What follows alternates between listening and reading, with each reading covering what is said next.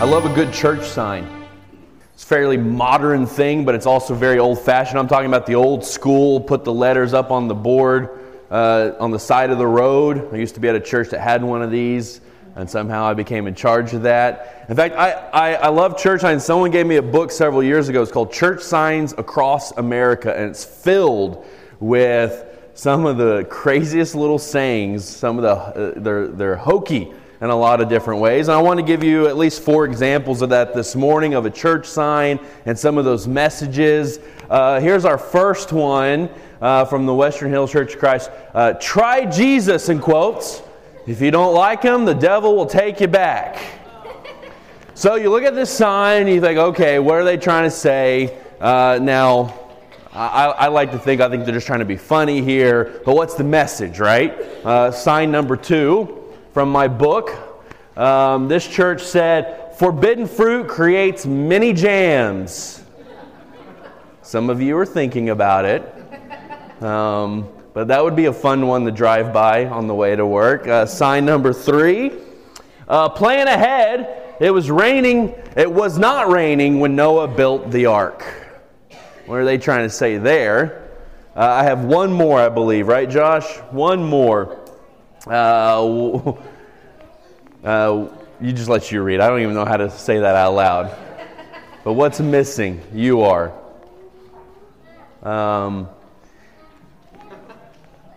What are these signs trying to say? When we have these kinds of messages, what are you trying to say? Every week when I get up here to preach, I ask myself, what is it I want to say that needs to be said? And we look at these, and they're a little hokey, right? Some of them are trying to be funny, and some of them are trying to make a point of some kind. And we have to ask ourselves, what are they trying to say? What is the message? Now, these signs and these messages say something, but what the message in the signboards lack is the inability to live out what they say. So last week, we began this journey into the Gospel of John. We're spending the next several weeks here in this Gospel. It's the 4th Gospel, the 4th book of the New Testament. It's called the Gospel of John because this man named John wrote this story about Jesus Christ. It is the good news of Jesus Christ written by John. And John fills his gospel story of Jesus in a unique way. He has what we are calling signs.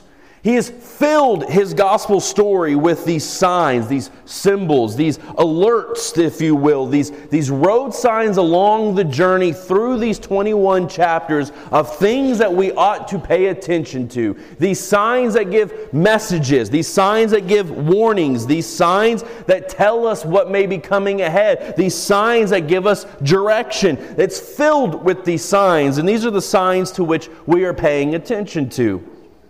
Because in the very beginning, John writes, was the Word. And the Word was with God. And the Word was God. You see, from the very beginning of John's story of Jesus Christ, he sets up this idea of symbols and signs. Because the Word is the main character of his story, and that main character, the Word, is Jesus Christ.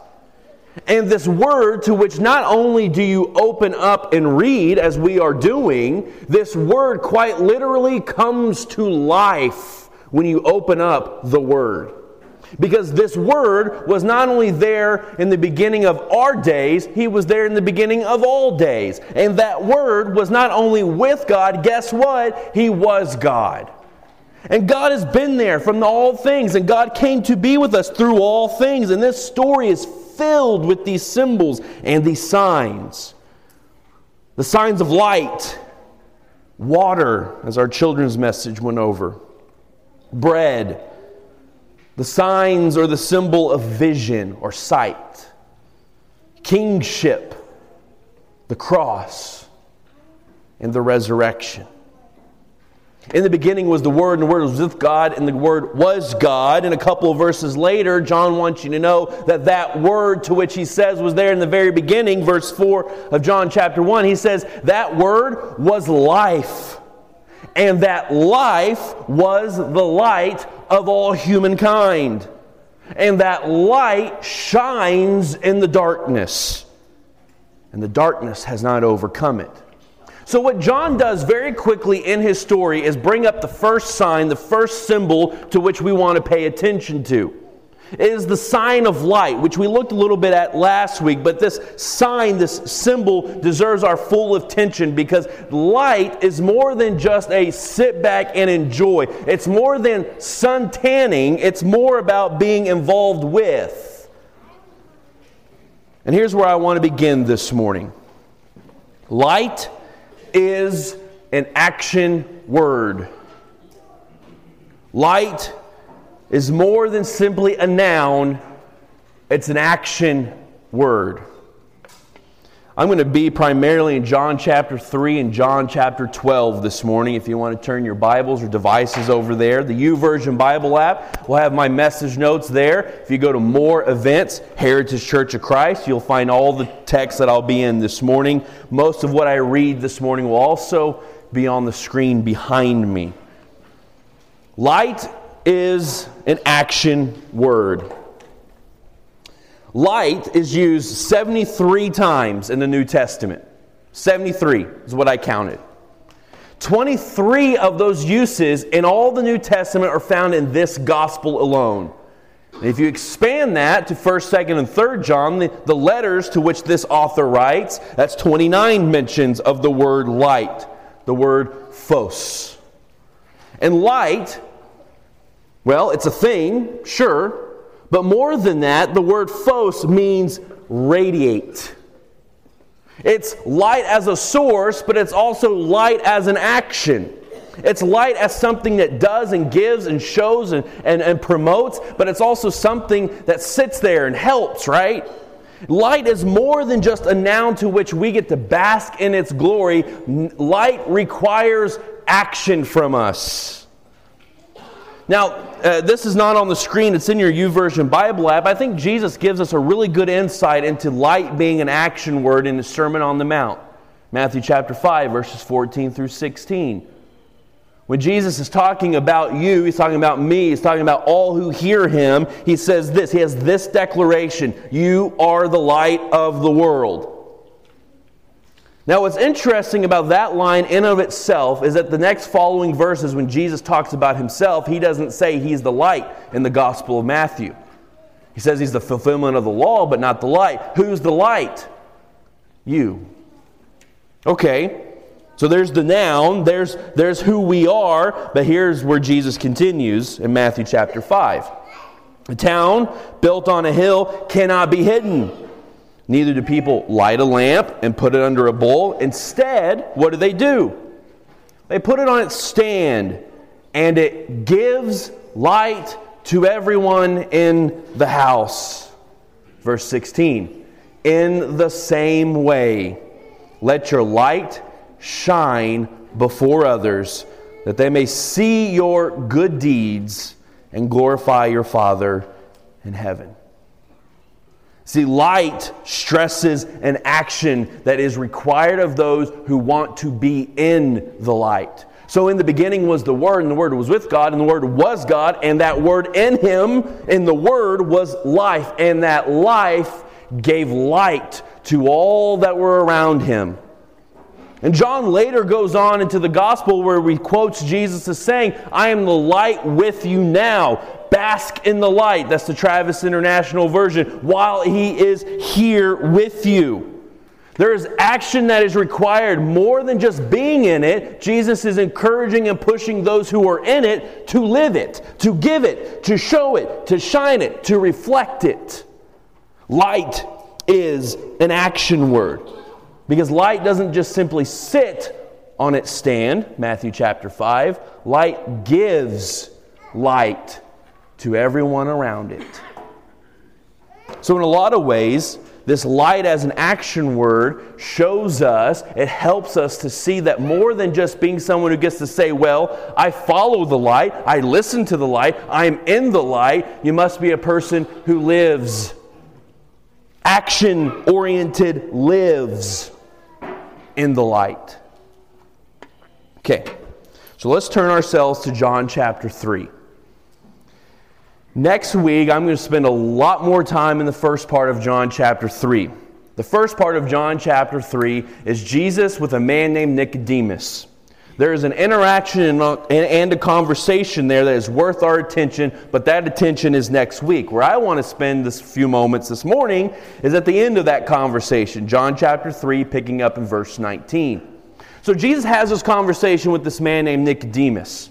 And the conversation it's a friendly conversation, or maybe even a bewilderment from Nicodemus of exactly what Jesus is saying. And so Nicodemus has some pointed follow-up questions about life and water and baptism and the afterlife. And out of that conversation, John records John 3:16, which may be the most famous verse of the entire gospel. For God so loved the world that He gave His one and only Son, and whoever believes in Him will not perish but have eternal life.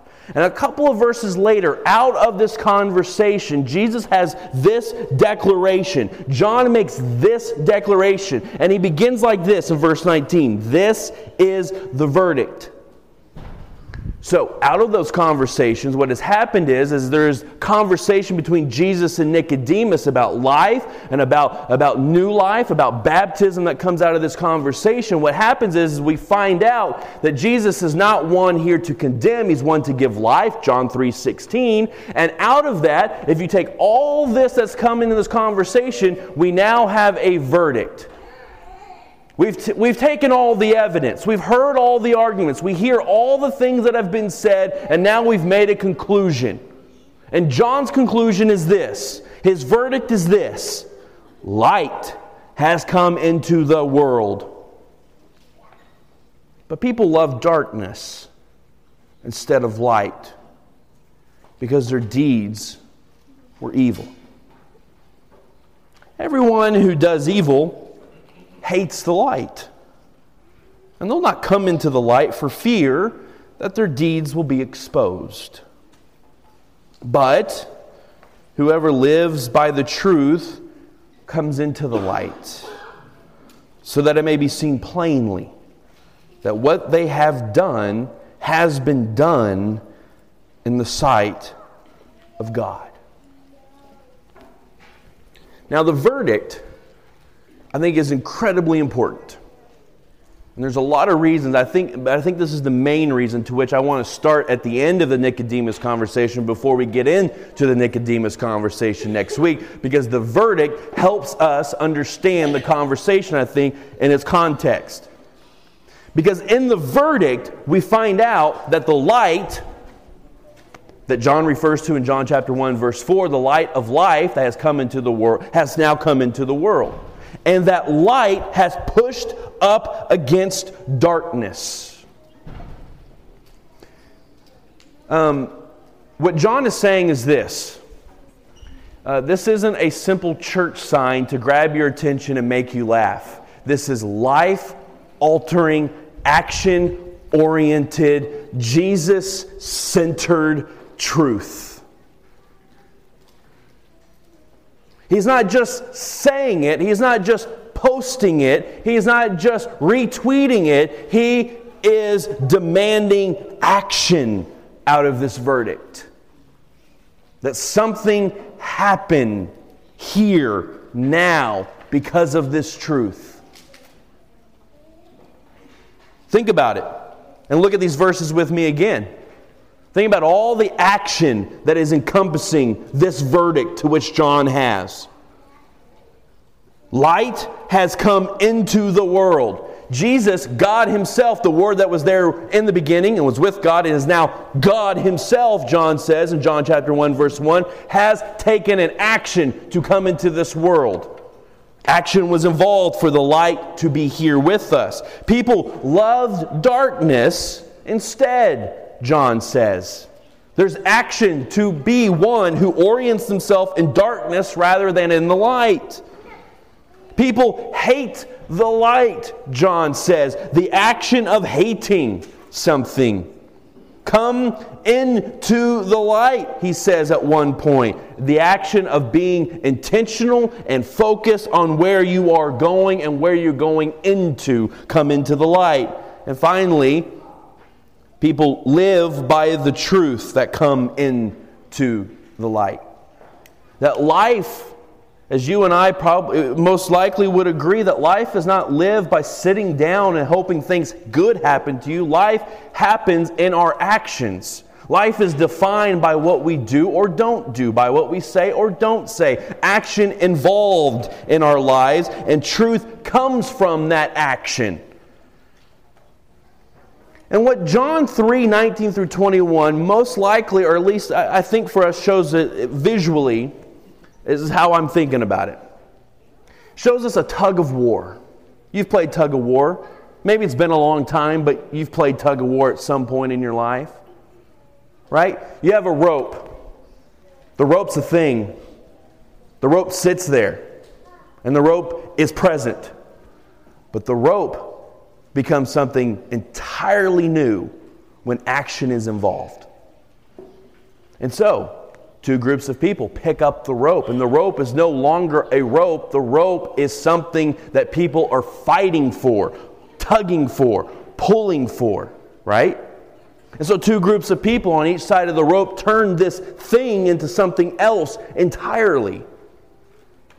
One side's pulling, the other side's pulling. Something's got to give, and you've been a part of or seen a tug of war, and there's pulling, and there's pulling, and there's pulling until someone falls, or several people fall, or until the rope is taken over. And here's what's happening in John 3:19 through 21. There's a tug of war.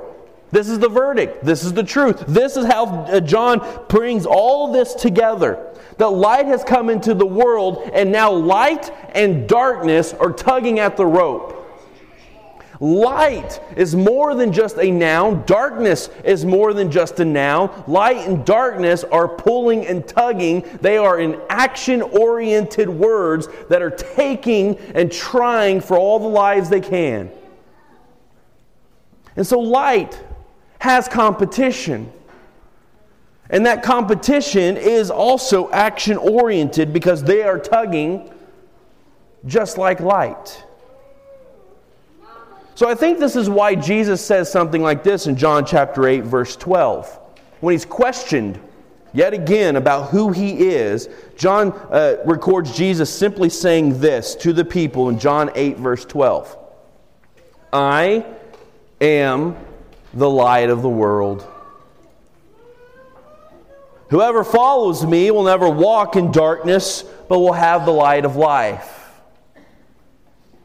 Now, if we take our tug of war, our rope visual a little further, I think Jesus is saying, hey, get on my side, we're going to win. Because light will take over. Light's action will overcome darkness every time. You know this. Every time you flip on a switch, darkness is overcome by the light that comes into the room.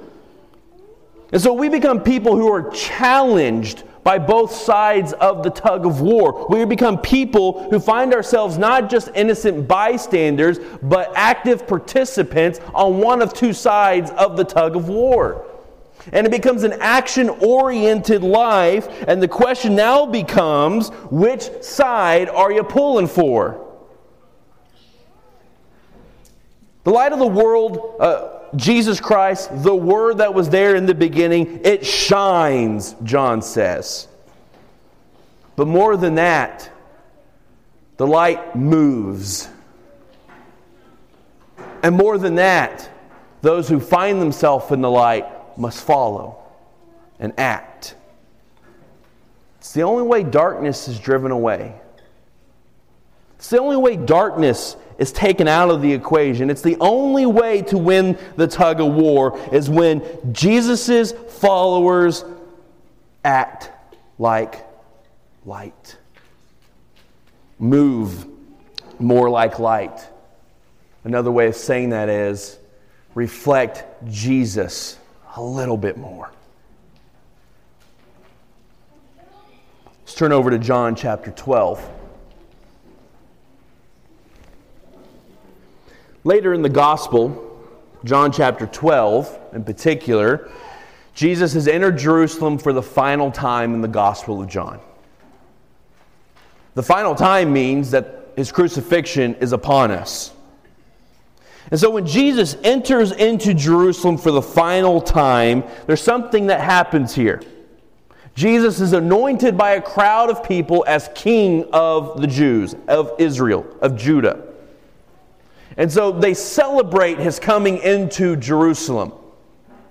And then as you continue to read into John chapter 12, as Jesus enters in as anointed king, the first declaration, if you will, of this anointed king is to pronounce his death.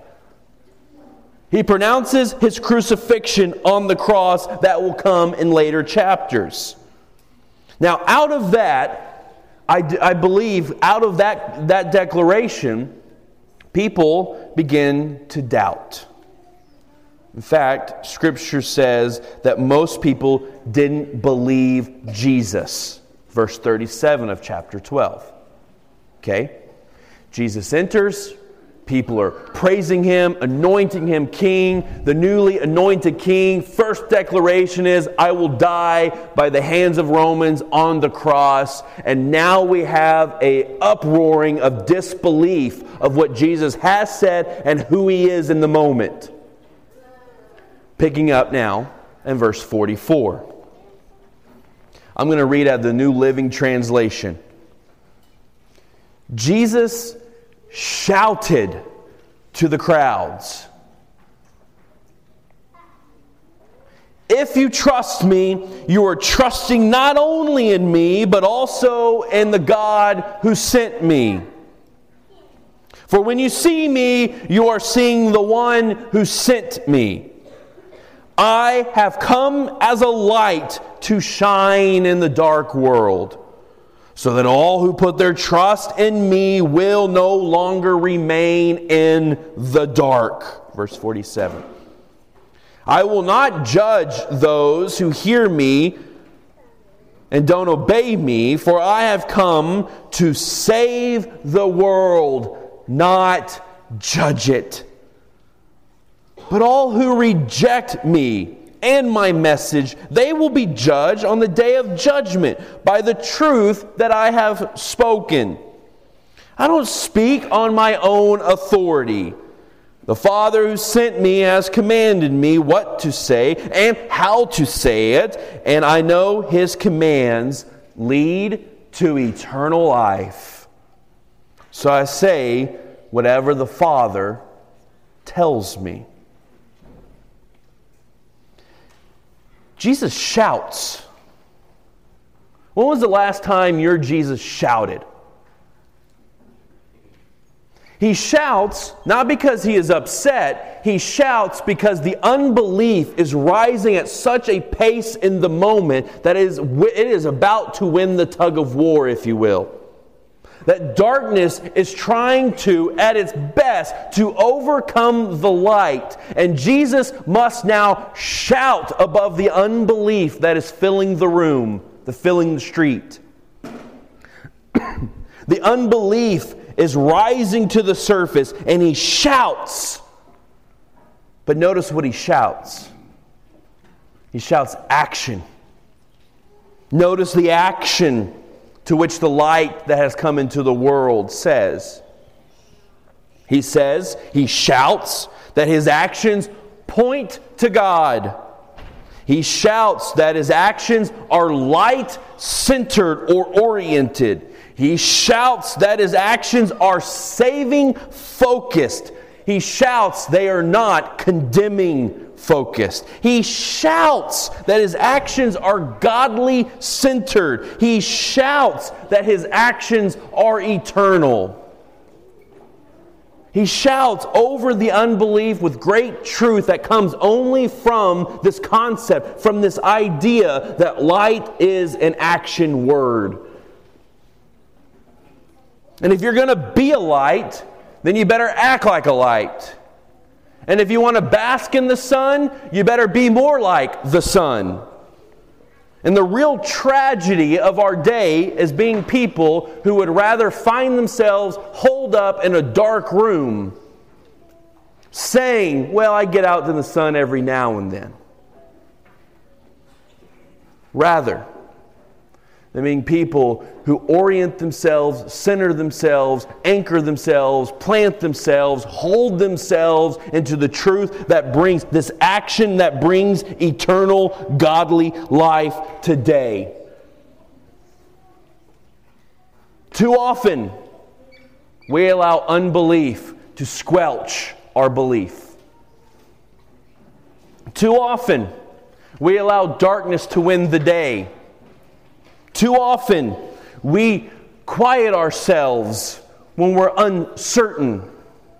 Too often, we allow darkness to be the guiding post rather than the lamp that gives light to everyone in the house. So 2 things to wrap this up this morning. 2 action takeaways, if you will. First, walk in Jesus. Notice, I did not say walk with Jesus. I'm encouraging you to walk in the Lord. Now, it's a subtle difference, sure. And it actually would be a lot easier to walk with, because then, WWJD, what would Jesus do, would fit everything.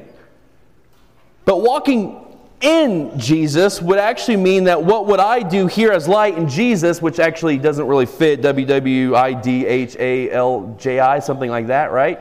Doesn't really come across the tongue very easily. But it's actually, I think, more biblical, more centered, and it actually reflects the truth of John's gospel.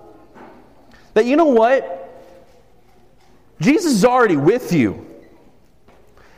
If He is your Lord and He is your Savior, and you have given your life over to Him in the waters of baptism, and you have been risen from the dead in the water, in that watery grave, then God is with you. Jesus is with you. And guess what? It's now time to act. It is now time to move. It is now time to progress in the light. And that you will need is to be a person who is willing to walk in Jesus. A person who's willing to move more like the Son, the light that has come into this world. That's what He says in John chapter 12, verse 46. Jesus says, I've come as a light to shine in the dark world, so that all who put their trust in Me will no longer remain in the dark. Trust is an action-oriented word. And walking in Jesus is going to require a little bit of that.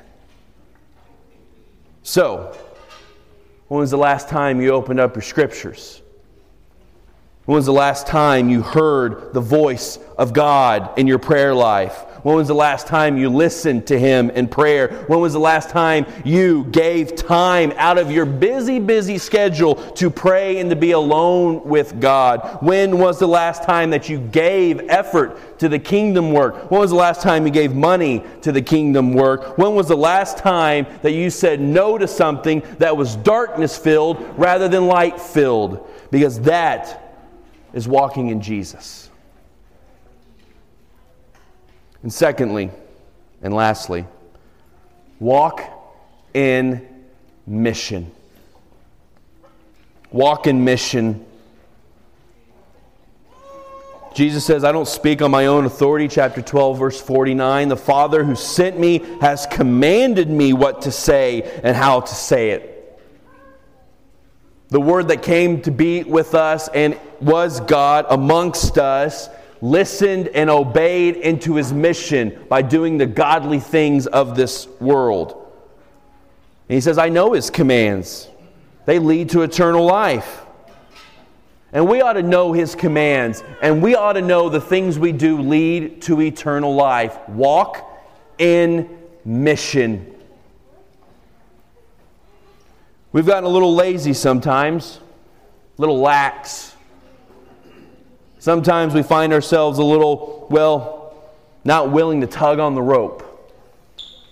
Sometimes we find ourselves willing to put the sign out rather than actually live what the sign says. You ever come across a business that has a going out of business sign on it? God's church is going to go out of business unless God's people are willing to walk in the mission of godliness today. Church is on a decline. People aren't open to the church. People don't like the church. People think the church is filled with hypocrites. And the one thing I can say to that is, if the church doesn't want to go out of business, it better start walking in its mission. This better be a church that is willing to walk in its mission of godliness and eternalness that comes only from the Son that shines the light into each and every one of our lives. And so I end with this morning. I end where we began, in 1 John chapter 1.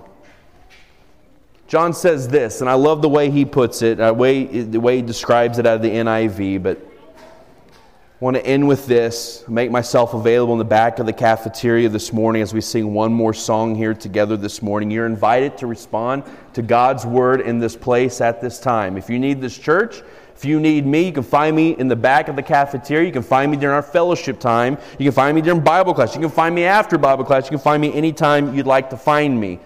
But I want to invite you to respond to God's Word this morning. Are you living a light, action-oriented life? John writes this in his first epistle. This is the message we have heard from him and declared to you. God is light. In him there is no darkness at all. If we claim to have fellowship with him and yet walk in the darkness, we lie and do not live out the truth. But if we walk in the light as he is in the light, we have fellowship with one another, and the blood of Jesus, his Son, it'll purify us from all our sins. Let's stand together. Let's sing.